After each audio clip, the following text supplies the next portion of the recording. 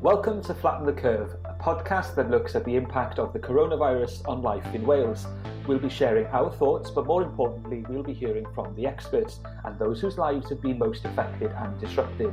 Together, we'll unpick our way through the science and try to better understand the weeks and months ahead.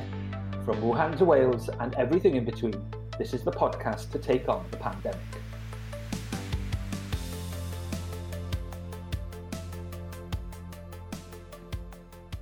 We're back. After a short break, we're ready to bring you more of the big topics coming out of the COVID-19 response. But before that, Jack, how have you been? I've been really good this week. The days still merge into one big mush. We are busy in work, planning how best to respond and support public bodies in their recovery plans, and still obviously keeping an eye on the emergency in the present day of, responding to COVID-19, but hasn't it been lovely, the lifting of that 5-mile bubble, and means now that we can extend our reach a little bit further and visit family, friends that we haven't seen for a long time. So that's the plan this weekend, is to go and see my parents who I haven't seen for a long time. So that would be nice. A strange feeling, because obviously on the one hand, things are getting better. On the other hand, obviously there's still some uncertainty out there, and I went in for the first time today. I walked into some shops in Cardiff, which sounds like a really bizarre thing to applaud, but that's what I did. I ventured into the city centre, and a very strange place, but lots of familiar people around as well. So some form of normality this week. How about you, Hugh? Yeah, pretty much the same. I think, we're equally as excited about being able to go a bit further, to be able to get back out there, to go into shops again. Finally got to go to TK Maxx after months and months. I'm pretty sure, because we live so close, we usually end up in there at least having a random browse as you do like every weekend. So I've missed that, and it was nice to kind of get back in. Some really good bargains as well. So, it's worth a little look, but make sure it's not too busy, and make sure, you've got your mask and everything for when you go in, and take precautions. But yeah, it's nice to kind of get back out there, but also still being aware of, COVID's not gone yet. So just taking those necessary precautions when we go out as well. My loft's finished. We've got a lovely loft space now with a second office space. So, if we do end up working from home more, we've got 2 office spaces now. So we're not going to be fighting over that one desk in the spare room. Choices over who gets the cat on their lap when doing so. But we'll argue over that, I'm sure. But no, it's been quite nice just kind of, seeing family at a distance, and just kind of ticking over in work as well. It's nice to get back to kind of what I started working on in February, which was this joint action, the SHARP joint action that I work on. Got to do a bit of international health regulation training last week, which is really interesting. Learning more about kind of classifications of public health emergencies of international concern and how they get kind of graded and everything. So that was a nice bit of interesting learning, and very timely again, based around COVID-19. So that was some interesting exercises there. But Jack, a fun question for you now. What is your favourite cheese? Well, let's just take a moment to just appreciate that this week. And for those who aren't aware, of course, Mark Drakeford, our First Minister here in Wales, being asked by a cheese enthusiast, I think, in one of the media questions this week, and was asked what his favourite cheese was, and it was a great response. We won't spoil to viewers, to listeners, what cheese it was. We'll let them go and find the video. We may put it in the bio and tweet it. But my favourite cheese, to be honest, I do love a brie, and I'm going to be controversial and say a French brie, not a Cornish or a British brie. So I've broken some rules there, and probably all of our listeners just gone, what? But I do like a French brie. What about you, Hugh? Oh, it's really hard to choose. I mean, there's just so many good cheeses. I really do struggle when picking a cheese. I do like a nice, when you get like a nice big loaf of bread and you dip it into a nice baked camembert. I think that's hard to beat, isn't it? I mean, it's just so good. You've got the gooey beautiful. Just dip it in, you get some like caramelized onion marmalade, and it's so good. And you can't see, those listening, you can't see, but I'm making very crazed hand dipping gestures at the moment. I can confirm. But yeah, no, I do like a nice kind of baked camembert. But then you get some really nice, interesting kind of flavored cheeses out there as well. Even like have you tried this like a sticky toffee cheese? Absolutely not. So good. No, that is not a combination. It really is, and it's so good. There's so many good, interesting like flavored cheeses out there that you could just nice fun experimental cheeses to try. I'll take your word for it, Hugh, but we're not here to discuss cheese, and I'm quite surprised that we haven't included any cheese puns thus far in today's podcast. Who knows? There might be one or two to come. Hugh's normally the joker, so we'll leave that one to him. But I'm really pleased that we're discussing the impact of COVID-19 on businesses and workers in Wales. Over the last 3-4 months, various topics have come to the agenda. So we've got a lot to discuss here. We have indeed. We'll be looking at everything from the furlough scheme and the complications and the implications of that. We'll be talking about childcare provisions. And we'll also be talking about the economic recovery as well, a big topic going forward now. So you kind of want to look at all of the various aspects. There's so many sectors involved to discuss and to think about. So we'll be speaking to the experts on this, and hopefully they'll be able to break down some of that information, some of those concerns, and also explain some of the announcements from Chancellor Rishi Sunak this week as well. Absolutely. Well, Joe Allen will be joining us. He's the policy officer at Wales TUC, and Hannah Cole as well. And we'll hear about her business as well on the podcast.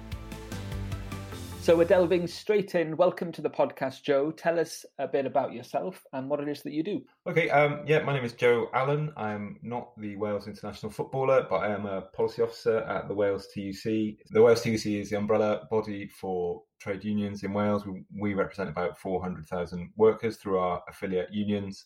And so my day job involves covering a wide range of policy areas, but most recently, obviously, like for many other people, it's been taken up by thinking about the economic response to the COVID crisis. And we'll talk about that in a bit. But how have you been over this time? It's something we ask all our guests. But how have you been keeping busy? And how have you been ensuring that you're taking care of yourself during lockdown?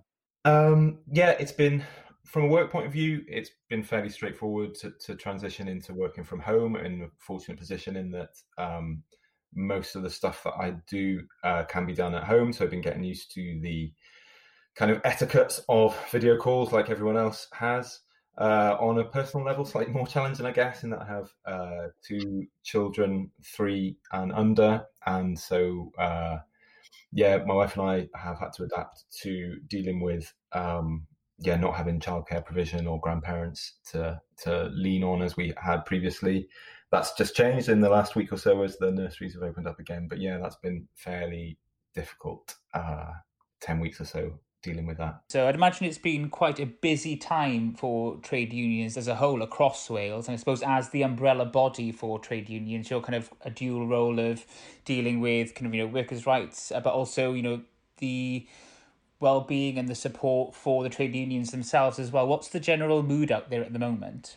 Yeah, I think it's really challenging, and I think it's gone through a number of different phases. I think initially a lot of our work was focused on the initial kind of public health response in many ways. So there were a lot of challenges around the establishing of proper testing capacity and ensuring that there was sufficient PPE for care workers and NHS staff who were at the front line of dealing with the crisis. So in the initial period there was a lot of focus on that kind of work, and there were obviously huge challenges for the governments at Welsh and UK level.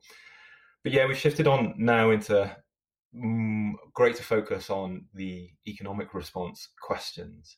Obviously, the public health challenges are absolutely still there and are kind of closely linked in with the economic challenges. But yeah, I think there is a lot of trepidation really about what is going to happen as the huge furlough and employment support schemes are wound down over the next couple of months. And I think there's a significant fear that, as welcome as the furlough schemes have been, that when we come out of them, we're going to see a fairly sharp increase in unemployment beyond what we've seen already.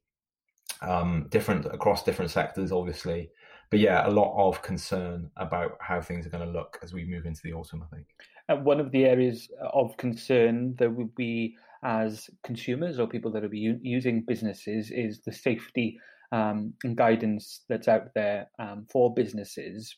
But from a trade union perspective, I suppose it's looking at the workers themselves and making sure that they're ready, that they're supported, that there's the right safety measures out there. But there's still a lot of people who are worried about returning to work, and work might look a bit different now. Does the TUC have messages of support? Well, what are you offering workers during this period? So in a direct sense, we have a great deal of information and guidance on our website, which people are free to go online and use. But yeah, we've been quite closely involved both at a UK level and a Welsh level in developing the guidance documents for return to work and ensuring people feel confident that they can return to work safely.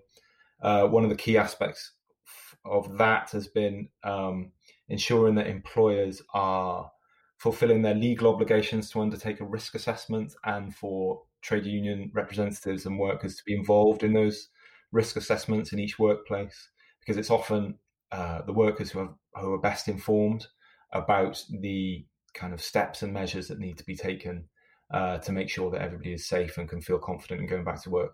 And again, that looks hugely different across different sectors. So in the end, Welsh Government have ended up producing dozens and dozens of sector-specific workplace guidance documents that, we've been quite heavily involved in producing as well. There is this real obligation on employers to make sure that they are doing everything they can to build confidence for their workers and involving workers properly in those conversations about how they can best feel protected at work. And do you think kind of trade unions play a vital role in building that trust as well? There are additional things that add to this fear around the return to work. If you just look, what's happening with the plants in Llangefni, Wrexham and Merthyr, I think that's going to cause some additional concerns for people working in those types of settings. What sort of role do trade unions play in that situation, and how can that reassure people about the kind of the safe return to work again? Yeah, I mean, those are really good examples. I think what has become obvious as time has gone on is that there are particular challenges in meat processing plants. And it seems that those environments are kind of fertile ground for the virus, and there are particular challenges in ensuring that those places are safe. Some of the successes that trade unions have had in those specific examples is ensuring that people who are being asked to isolate have proper sick pay. And that was the case, I think, in Llangefni, in the Two Sisters plant, after union pressure was applied there. We were able to secure proper sick pay for those people who had been isolated and who were out of work for the 2 weeks while that plant was closed. But one of our big problems at the moment is that, as a matter of UK policy, there isn't proper across-the-board statutory sick pay protection for people. And this is an issue not just in those meat processing plants, but also in the social care sector as well, in that people are being asked to isolate under the track, trace and protect system. But they've been asked to do it while being asked to fall back onto £95 a week, which is just not a sustainable thing to do. So you have people with kind of difficult questions for themselves about, fearing that they may have been exposed to the virus, but needing to go into work because they can't afford to stay out of work in the first place. And so one of our real concerns is that the kind of long-term public health effort to control the virus is being undermined by a kind of short-sightedness at a UK policy level about providing people with a proper level of sick pay. So that's one of our big campaigning issues at the moment, and we were disappointed in the Chancellor's announcements that wasn't an issue that was comprehensively tackled. I suppose we'll come on to more of those big challenges that workers and businesses have had to face over this period, and increasingly so will have to face over the next few months and beyond. But I'm keen, Joe, to hear about some of the opportunities first that this period has enabled us to discuss issues like sick pay or other issues. Have we seen an increase in the number of people who are turning to unions? Are we discussing topics now that we weren't allowed is probably not the right term, but not given a space to discuss. Are there positives that we can take out of what's been an awful time for businesses and for families up and down the country? Yeah, I think there are. So on the question of kind of take up of union membership, I think there are definite examples in specific sectors where there has been a sharp uptick in membership numbers. But I think what the crisis has served to do is to shine a light on the vulnerabilities and weaknesses of our economy. And I think it has kind of focused minds on some areas where reform can't be delayed any longer. And I think a really good example of that is in the social care sector. So, we had 10 weeks or so of everybody going out and clapping on the street for the workers who are at the front line. But the reality is that for people working in the social care sector, the terms and conditions in that sector have traditionally been very poor and not in any way lining up with what people could expect within the NHS. And a lot of that is to do with the way that the sector is structured. So you have a kind of mixed economy of kind of private provision, outsourced public sector, private provision. And as a result, there's been very little worker voice within that sector. And so what we've been talking about for a while now with the Welsh Government is the need to establish a Fair Work Forum for social care, which will set up a system of sectoral collective bargaining, which means we can set a proper floor for employment conditions and pay in the sector. And I think there is a real awareness now that can't really be delayed any longer. And so we're hopeful that one of the good things that will come out of all this is that we'll finally get around to addressing some of those funding and employment issues within the social care sector. That's really interesting, Joe, talking about the opportunities. And I think in lots of different sectors, we've seen some positives or an opportunity for us to discuss some tough questions during this period. Hopefully we'll keep on to those questions as we enter the recovery period. But talking about those biggest challenges, and you mentioned quite a few of them there: sick pay, childcare provisions, the uncertainty around furlough, and even recently we've heard of the uncertainty within Airbus, for example, or the manufacturing industry as a whole. And of course, be it on whatever side of the argument you'll be in terms of Brexit, but that's to come. And there's some uncertainties still surrounding that. It seems to be a year of uncertainty. And I'm thinking much closer to home here in Wales with the flooding and the impact that's had on several businesses and employers. What have you made of those challenges? And do you think there's enough support being given to those big challenges from Welsh Government and others? Yeah, I think that's tricky. I mean, one of the really difficult aspects about the crisis is that the sectors that are facing the biggest impact from COVID are slightly different from the sectors that are facing the biggest impact from Brexit, for example. And so it's kind of a double whammy. What we've said at the TUC is that it makes no sense for us to be pushing on with Brexit at a point where we're also trying to deal with this kind of unprecedented public health and economic challenge through COVID as well. So we called for an extension of the negotiation period. It doesn't look like that's going to happen. So that's particularly frustrating. In terms of like the scale of the response and the level of support that's been provided, it's a mixed bag really.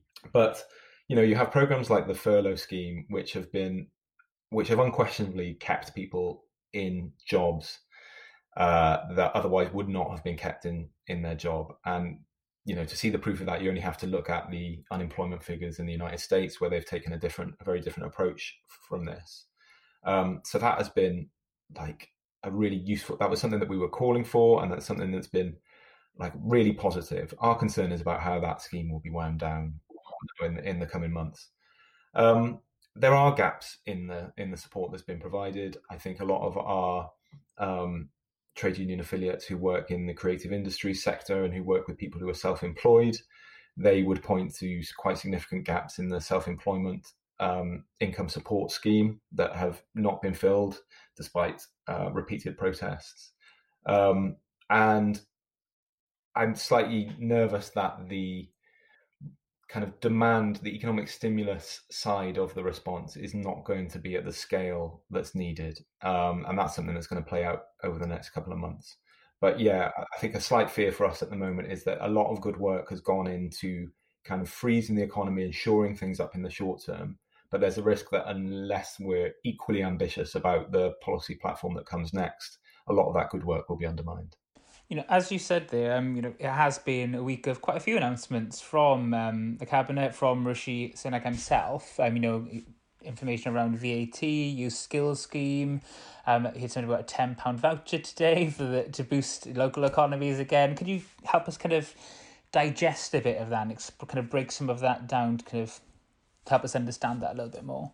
Yeah, so I think the Kickstart employment support scheme looks like a really good idea. It's something that we support.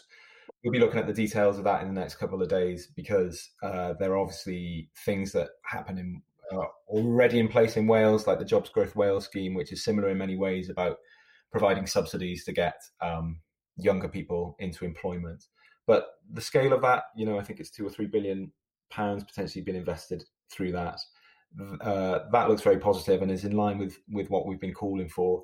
I think it's broadly modelled on the Future Jobs Fund, which the Labour government introduced in response to the financial crisis in 2008, 2009. And that was a really successful scheme in kind of ensuring that there were jobs for young people in particular, but also the longer term unemployed to go into, which would help kind of mitigate and lessen the kind of long-term scarring effects that being out of work for a long time can have. So on that side of things, that sounds really positive. And there's also been a kind of flurry of announcements about building out capacity in the employment support sector. Again, all of that will have to be picked apart in terms of what happens in Wales and what applies to England only. I think, yeah, as I was mentioning, I think we are slightly underwhelmed by the scale of the investment on kind of economic stimulus work, on like the green jobs related announcements that have been made in terms of retrofitting homes and public sector building and social housing building as well. I think there's definitely room for more to be done in that area. And also I think what we were looking for is a kind of more proactive sector-specific response. So I think Jack mentioned earlier the job announcements in Airbus last week. I think the UK government, so to be clear, it's only really the UK government that has the kind of deep pockets to respond to protect those kind of jobs. And what we've seen in Europe is France and Germany being prepared to act at a scale that we haven't seen from the UK government. So yeah, we'd like to see more being done to protect good quality jobs in sectors like manufacturing. So yeah, once again, a bit of a mixed bag in terms of the announcements that have been made this week. I think we need Joe to come on the podcast on a weekly basis to explain to us what the UK government is doing and articulate it the way he has just done. Much clearer understanding there from Joe than I did from Rishi earlier today. Anyway, enough about criticising the UK government's communication channels. I'm interested, Joe, to discuss home working and the new world that we're now in. It's something that we've all had to, or the majority of us have had to adapt to and understand how that works. Is that a positive thing? Are we seeing positives from home working? What's the relationship between the employer and the employee when you're no longer in the same building, no longer checking to make sure that they're arriving on time or whatever? I mean, we're lucky in the Office of the Future Generations Commissioner that we have an anytime, anywhere policy and non-hierarchical structure within the office. So, these are things that we're quite used to, but not everybody has had to work in that way. And so what do you make of home working during this period? Yeah, I think when we've talked about this, I think it's meant different things for different people. There are definite benefits for people now having the opportunity to work from home. Things around having greater flexibility. Obviously, there are benefits in terms of the green agenda, less commuting, less traffic on the roads, that kind of thing. Better use of public space. What we would emphasise, I think, in the discussions that are going to be held about working from home over the next couple of months are the importance of it being worker choice and the importance of worker voice in these decisions and not having these things handed down from on high by employers. And I think it's also really important to recognise that there is a big split within the workforce when it comes to these discussions about working from home. And it tends to be in some of the more secure kind of middle class jobs that there is this kind of pleasant and upside to working from home, whereas it's just not an opportunity that's available to a lot of people in other parts of the economy. So yeah, I think that's definitely something we've got to be conscious of in this discussion. But yeah, it's definitely something that employers are going to be keen to look at, and I think definitely within the public sector, for discussions with Welsh Government about up to 40% of the workforce working from home in the future. So yeah, from a union perspective, in terms of from an organising perspective, I think there are challenges in it as well. A lot of the discussions that people have, those kind of informal discussions that people have, are play a key role in union activity in the workplace. So yeah, it's an interesting discussion, but not completely uncomplicated, I think. Yeah, there's some interesting parallels there, actually, to the conversation we were having about schools becoming a place of refuge or a separate space for pupils. And it's very much the same as, we think of work as a space where we go and work and then we come home and have our life. But actually, for many, it can become a separate, safer space, a different space, their own space where they can be themselves, or they can be different, or they can have different opportunities to interact that they wouldn't usually get at home. So I think, yeah, there's a lot to consider in that working for home, blended working environment. You think about data poverty, and you think about, like you said, different socioeconomic backgrounds, different kind of levels of employment. So yeah, it's a big conversation, isn't it? And there's a lot to consider. I think where there's a lot of there's a lot of energy and a lot of excitement about introducing it, we have to be cautious and make sure it's applied in the right way at the same time, I think. Yeah, that's exactly it. It's that key point about the conversations happening with workers and workers having control over their own work environment. Just thinking about within my own team at the Wales TUC, there's definitely a split within the office in terms of people who favour working from home and people who prefer to be back in the environment. So I think that's probably true across the board. Fab, and I think we've already started to touch on it there, talking about working from home and the changes there. But what does Wales look like post-COVID-19 for you? What big changes do you hope to see? What ideas or inspiration have we seen throughout the response to the pandemic that we could carry forward? What does a post-COVID Wales look like for you? Well, prior to the crisis, our big piece of work was on moving forward the recommendations of the Fair Work Commission. So the Fair Work Commission was set up a couple of years ago by the Welsh Government to look at how they could promote the concept of fair work within Wales, within the kind of limited powers that the Welsh Government have. So employment law is a reserved UK power. So it was a really interesting piece of work that looked at the range of policy options that the Welsh Government had in this area. And I think that agenda is still hugely relevant to Wales post-crisis as well. We've gone through a hugely difficult 10 years or so of austerity and public sector cuts. But nevertheless, we think there's a huge opportunity for us to progress the issue of fair work in Wales.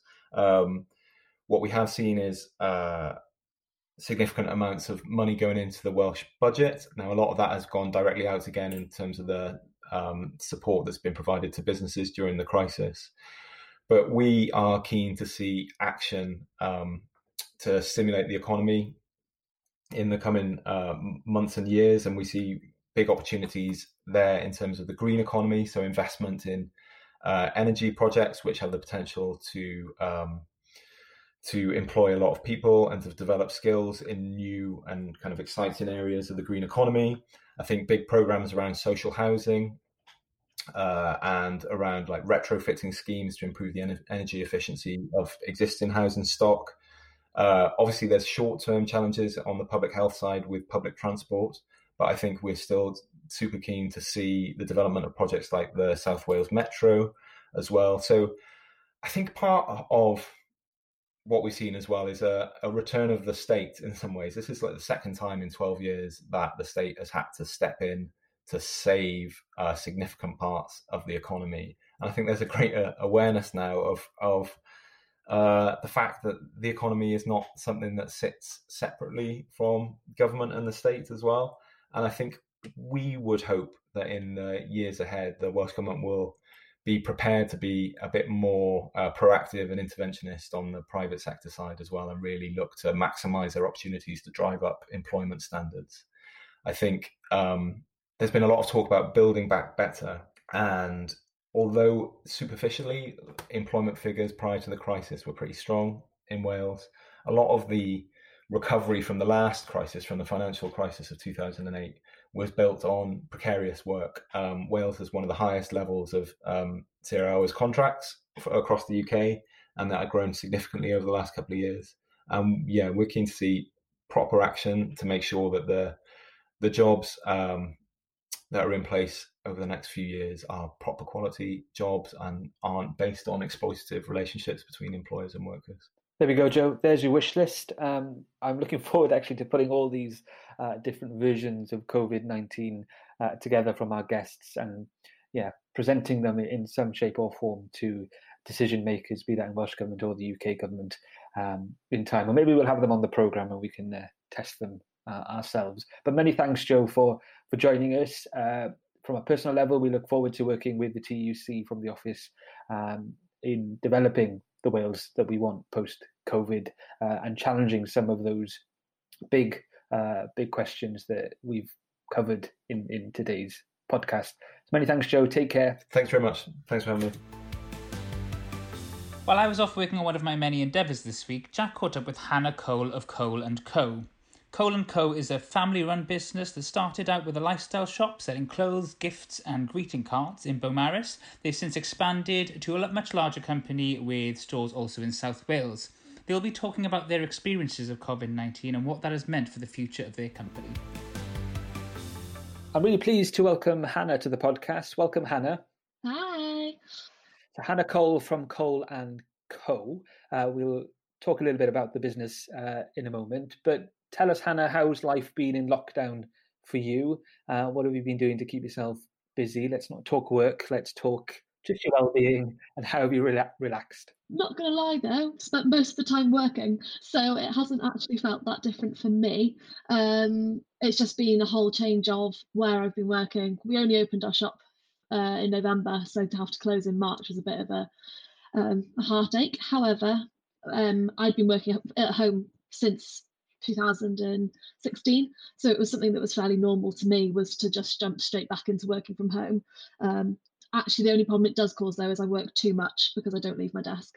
But other than that, we've got a new puppy, so he's only 6 months, so he's been keeping us occupied. So we've done plenty of training, and that's been a lovely side project whilst we've been off. And just trying to relax as much as possible. The sun definitely helped. I'm a bit of a sun hunter, so a couple of days of tanning didn't go amiss either. Great stuff. What's the puppy's name? Oscar. He's a Cavapoo. Amazing. Super fluffy and super adorable. Well, nice to have that kind of company at home, keeping you busy. So explain a little bit for those who don't know what Cole & Co is, and talk a little bit about the journey. Okay, so we were set up in 2010. It's my mum and dad that started it, and then I joined back in 2015. We make handmade artisan toiletries that ranges from anything from a soap all the way through to diffusers and candles and room sprays. Everything's made by hand in either our workshop on Anglesey or our new workshop in Cardiff. And last year we launched our refill side of our company. So we now also make refill toiletries, which are large 5 litres or 20 litre containers that get sent out to zero waste shops all over the UK. Oh, you've practiced that. That's a very articulated. I realised that sounded really well spoken. It doesn't normally come out that well, so I was quite proud of myself for that one. Yeah, well done. I'm keen to get straight into it to understand the impact of COVID-19 on the business and the new working life. It's interesting that you said you've worked from home since 2010, so that hasn't changed, or at least that environment hasn't changed for you. But what's been the main challenges during this period? The first challenge was having to tell all my staff to stay at home. That was really tricky because obviously March 27th, orders just came to a complete halt. It was like, and stop, which considering our team had been really full on and we were on to have our best year yet. So you can imagine how busy we were to then suddenly stop was quite hard on the team. And I've got a young team. My team ranged from 20 to 25, so they didn't want to stay at home. So that was quite tricky. But then obviously, as people got used to the new norm, and because we do supply zero waste shops, so they were able to open quite early, I took on doing the orders myself. So I was up at the shop 2 days a week making, which at the beginning, because I walk, I don't drive. So at the beginning, it was actually quite scary because there were no cars, no people. And there's just me walking up the hill to the shop and hoping that I don't touch anything and don't see anybody. And because that was at the point where everybody was so on it with making sure that they were being safe and being careful. But at the same time, I had a job to do. I had to get the shops these orders because they run like a supermarket does. So yeah, that wasn't an easy start. And now it's actually the other side of it that's proving to be tricky as well, which is the gearing back up. Shops are starting to open, zero waste shops are all back open. So now it's, how do I bring my staff back? When is it safe to do so? And how many can I bring back at a time to fulfill the amount of orders in case suddenly the orders crash again? So yeah, it's being tentative, and it's having that conversation every single day to say, are we in a different position now? Probably not. Try again tomorrow. So yeah, it's been a tricky period to try and work out, knowing that everybody else is in the same boat. So as a manager then, Hannah, you've had to learn and adapt quite quickly to the changes. And how has that changed for you personally? Because there'll be lots of, concerns, challenges that you've had to face as a manager. And you said you only opened up the business in November and had to shut that down very, very quickly or early in terms of its of it being around. What have you learned about your managing style during that period? I've learned I'm quite good under pressure, apparently, because pressure is all on me.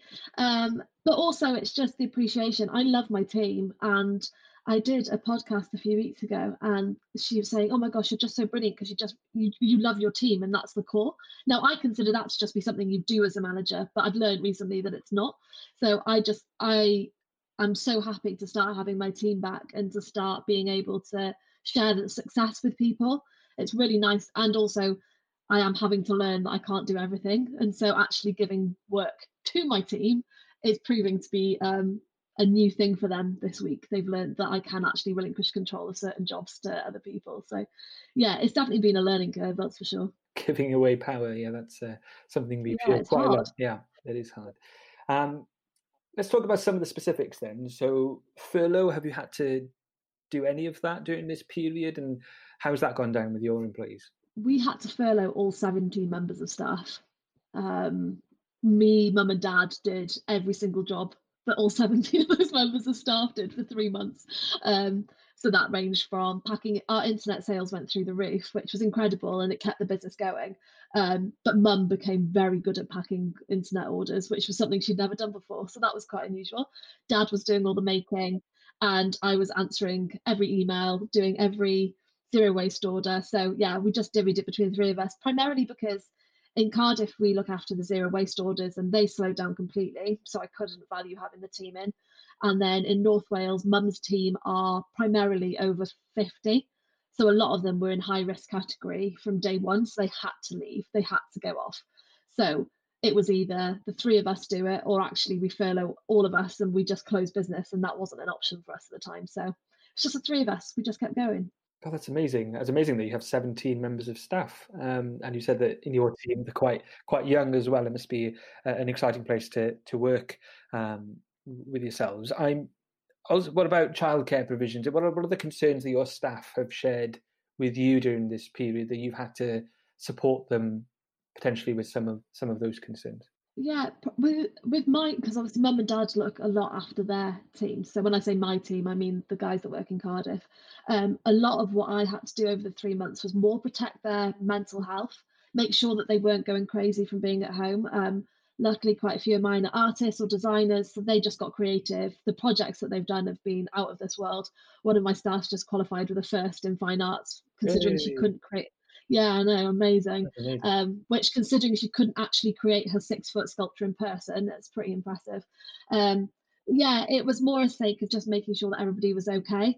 Obviously, none of my team have kids, so that wasn't an issue. And bringing them back to work, they were just ready to go whenever I was ready to say that they were ready.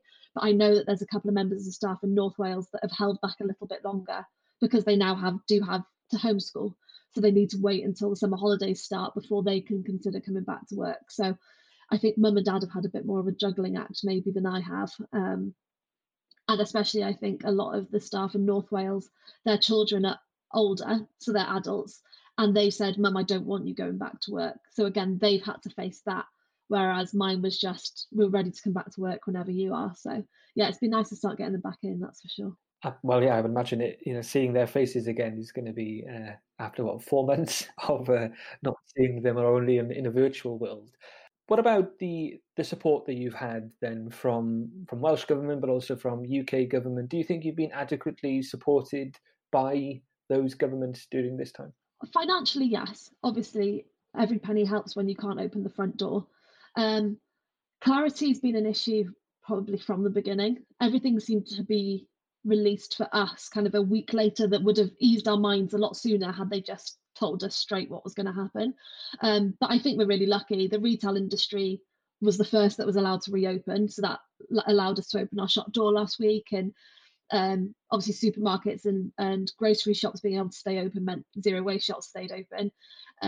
So we've been lucky. I know the hospitality industry has been hit so bad, and the arts industry, industries that I care about deeply through friends' businesses and through the world that I live in, has been harder hit and still hasn't got the support that they need. So I'd say we're pretty lucky. I just wish there was more we could do now to help extend it further.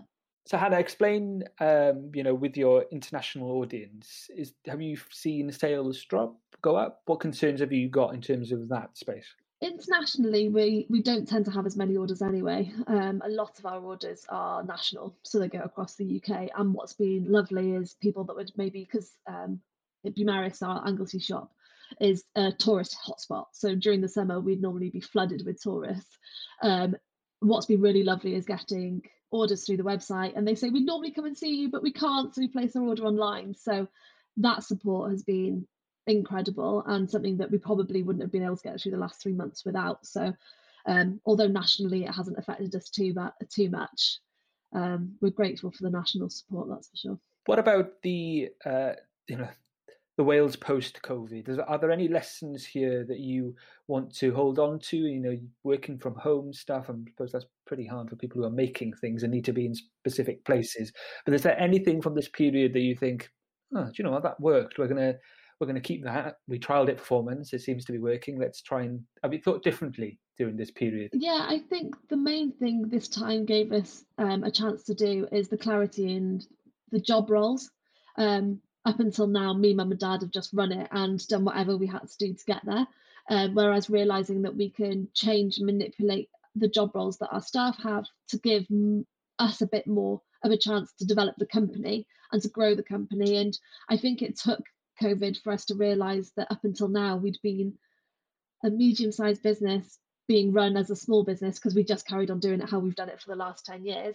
And then during COVID, we went, oh, wait, no, we need to actually run this as a medium-sized company now and get the staff at the right level to help us out so that we can keep growing the company and keep doing the jobs that are going to get us to there rather than the day-to-day jobs. So I guess it's done that. And I've definitely taken from it that I don't need to be at the shop every single day, 10 till 5:30, when my job is much more mobile. So if that means I can be in the community having a cup of coffee or be at home and working from home, then that's great. It gives me a better headspace. I'm sure there are quite a few bosses during this period who've had to do tasks that their employees normally do and have had an opportunity to a day in the life of, if you like, spending time doing those things to actually understand what their employees have to do and have a better understanding of their roles and responsibilities. Exactly. Well, it's even like I said, Mum was packing internet orders, which she hasn't done before.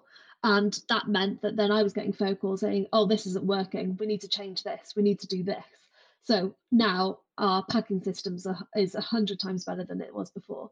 And I worked in our workshop on my own and still realised that the layout didn't work. So before everybody came back, I completely changed the way that it laid out. So like you say, I think for some people, having the day in a life of does wonders. It works magic. So Hannah, you've reopened the shop in Cardiff, but not the one in North Wales. What are the specific measures that you've had to put in place to make sure that you're conforming with the advice and guidance out there? So the biggest change we had to make is we've got a large shop space in Cardiff, but I realised that it's too close to the workshop if somebody's just walking around, and I need to protect the staff because we've got to keep making.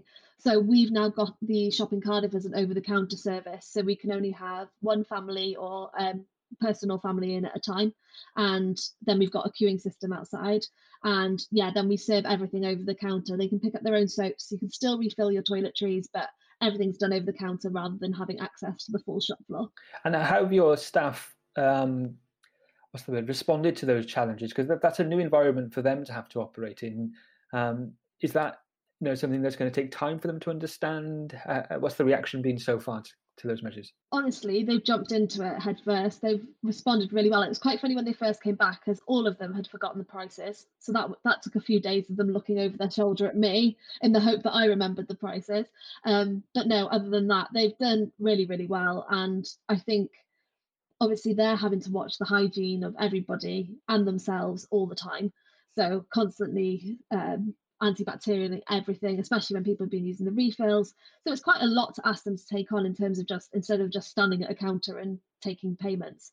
But no, they've done really, really well. I'm really proud of them all. So finally then, looking forward, Hannah, and thinking about Wales post-COVID, just as someone who lives in Wales, what do you want Wales to look like post-COVID? And you would have, obviously, you run a business, but what's the Wales that you want to see emerge from this? We already are. I think as a country we already are this, but I think it's something that we've definitely learned through COVID is support independent.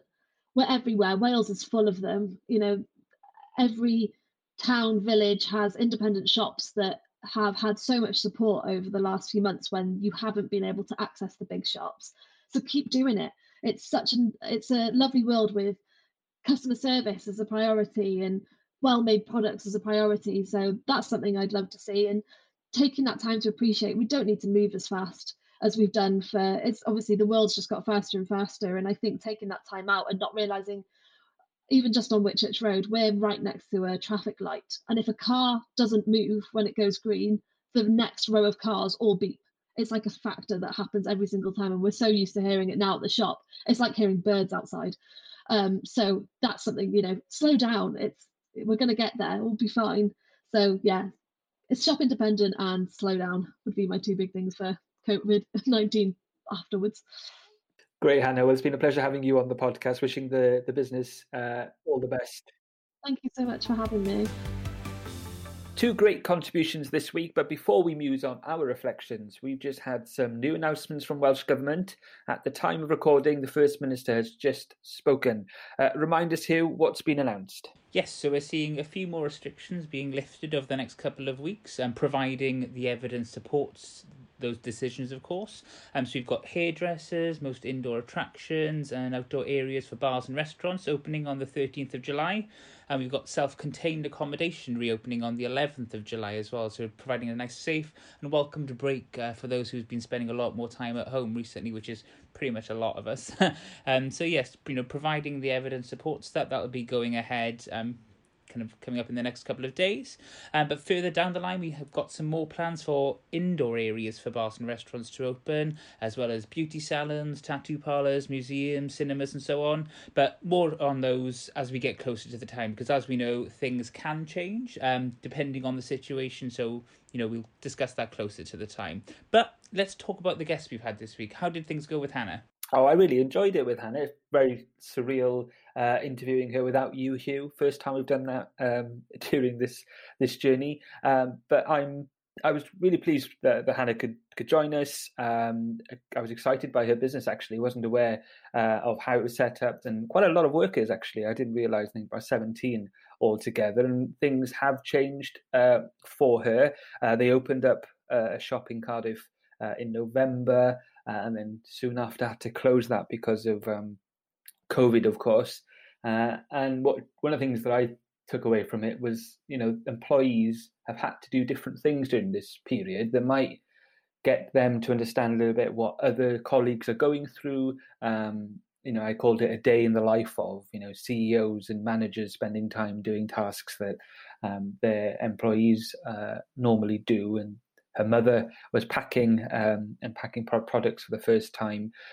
But the really important message at the end of what Hannah was sharing, and I think it's something that, is important, not just for their industry, but she made the point that we need to continue to support independent shops during this period. I think that's quite hard when people tend to want to go to supermarkets, but we've seen in the stay local guidance and advice that we've had that people have turned to the shops that are on their doorstep, and we just want that to continue. That's the message from Hannah. And what did you take from what Joe Allen had to say as well? Well, it was really nice to kind of listen back to both, actually, and kind of listening to both Joe and Hannah. It certainly seems like there's a lot to do in terms of reopening businesses and reopening the economy, but at the same time, we're also seeing a lot of pressure to do it quickly. And it must be kind of really difficult to try and balance that as well. We're hearing from Hannah about kind of the precautions they were taking. We're hearing from Joe about kind of the vast body of work going into preparing different types of businesses across different sectors. So, it's something that we can't do too hastily, and it has to be prepared. It has to be cautious. We have to recognise that it's not easy, and it's easy for me to judge it from a public health point of view, kind of sat here comfortably at home, working from home, where I live very comfortably as well. But for others, it's not as easy. Poverty, the need to survive, the loss of security that money brings, that forces tough choices on a lot of people, and we have to recognise that. And I think we're back to those lessons that we're learning again, and kind of something like universal basic income could be a great mechanism from protecting people in situations like this, because they've got that safety net. They don't have to prioritise financial security over their own well-being, which we kind of see so often happening, which is something that we need to tackle anyway, but something again that's been highlighted throughout this process. And I think that ties back into what Hannah was saying, what you were saying about shopping local and investing local money in the local economy. And something again like UBI could really encourage more spending in the local economy and enable local independent retailers or entrepreneurs to flourish, again with the safety net behind them as well. Absolutely. And I it's one of the recommendations that the Future Generations Commission is very keen that we explore that and we test that. And there's been lots of research and pilots all across the world in terms of UBI, but we need to see something here in Wales now, I think, to respond to the opportunities that it presents. What does a 4-day working week also present in terms of shortening the working week here in Wales? And there are lots of opportunities, I think, for us to be a bit innovative in the way that we look at work, employment, and workers' voice as well. And I think one of the things that Joe made clear was that lots is changing and will continue to change for workers during this period, and it's really important that we hear and listen to them and actively encourage them to share their views and involve them in decision making, because it's going to be a scary time for lots of individuals, and lots happening this year. Won't mention the B word again, but those things can have an impact on the uncertainty of different sectors as well. So important for those who are not members of unions, consider that, because the TUC can offer great support in that area. And for those who are unionised or parts of unions, remember that you've got that support from Joe and his team here in Wales to offer more support during this time. Yes, and speaking of time, that is all we have time for this episode. Thank you so much to Hannah and to Joe for joining us. We're wishing you all the best of luck for the week ahead. Stay safe, look after yourselves, and look after each other. Yes, thank you for listening. If you enjoyed this week's episode, make sure you rate and subscribe, and you can join the conversation on our Twitter @curve_podcast using the hashtag #FlattenTheCurvePodcast. See you next time.